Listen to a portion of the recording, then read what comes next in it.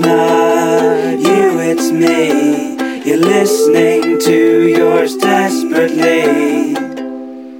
Hello! You're listening to the Yours Desperately podcast, and we are in Stroud. In Stroud, what's it, St Albert? Prince Albert. It's the Prince Albert. Prince Albert, about to do a gig that we're actually indeed headlining.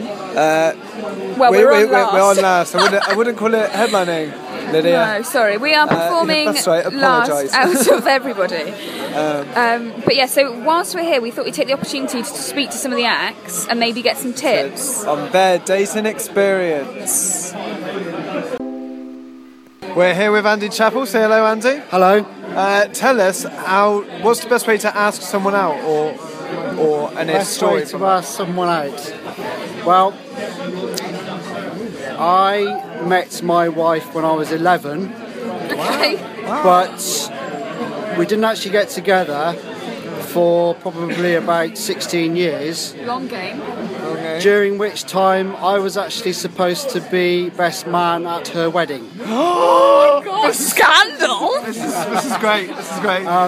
Which caused a few problems locally. No. But to be fair, she had split up from her potential husband and my best friend before we got together. Okay. Allegedly. No, honestly, that's true. Oh, that's fantastic. Wow. So then we used to actually work in the same town, and she lived at one end of the town, I lived at the other, and we used to work in opposite directions. We used to work in places opposite directions, and we used to pass each other every day. And we tried to time our walk and our route so that we'd always end up arriving at the same place each day. That's lovely. And then one day she made a suggestion to me that I couldn't really refuse. Did she ask you to marry her? No, I asked to marry her on holiday in Catalonia on the last night of the holiday, and I tend to go very brown. I'm quite dark skinned, and everyone thought she was crying so much that everyone thought it was a Greek romance that she was going home. And then we went home and played Scrabble. So we set the tone for the What an amazing story! yeah, fantastic. So it's not the normal route that I went down. Great. That's great. Thank you. We're here with Sal, and he's going to give some tips or tell us about how to ask someone out on a date. Well, it's easy when you do comedy. You just go up and ask the person if that they believe that you can laugh a person into bed. And if they say yes, then you say, well, there's this Englishman, Irishman, Scotsman, and all of them want to go on a date with you. Okay. If they say no, then you say this terrible thing about this global warming. Does this work? Yeah, I mean, women generally do like a person that makes them laugh. I mean, there's some real ugly fuckwits that just have managed to get them into bed by their charm and their wit, and I think it works on every level. And if you're trying to approach a girl who hasn't got a sense of humour, why would you want to take her to bed anyway? True, very true. That's all I have working for me is my sense of humour. Thank you, sir.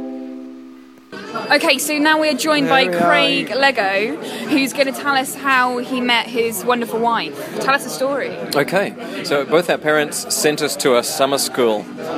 She was from about 4,000 kilometres away.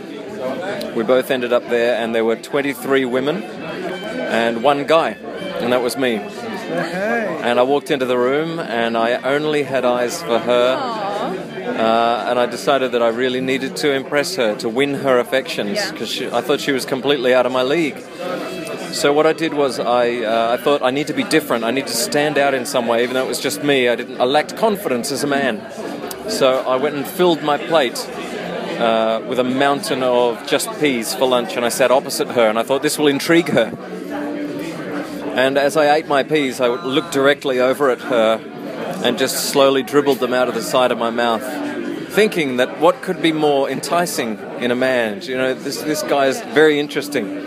So there was that. We were playing a board game one night, and we needed some pens. So I grasped the moment, and I thought, awesome. I said, I'll get them. And I ran upstairs, got my pencil case because I was in high school. I was only young. And I thought, all right, how am I going to do this? So I wrote inside my pencil case, "We love you, Craig," which is my name. Yeah.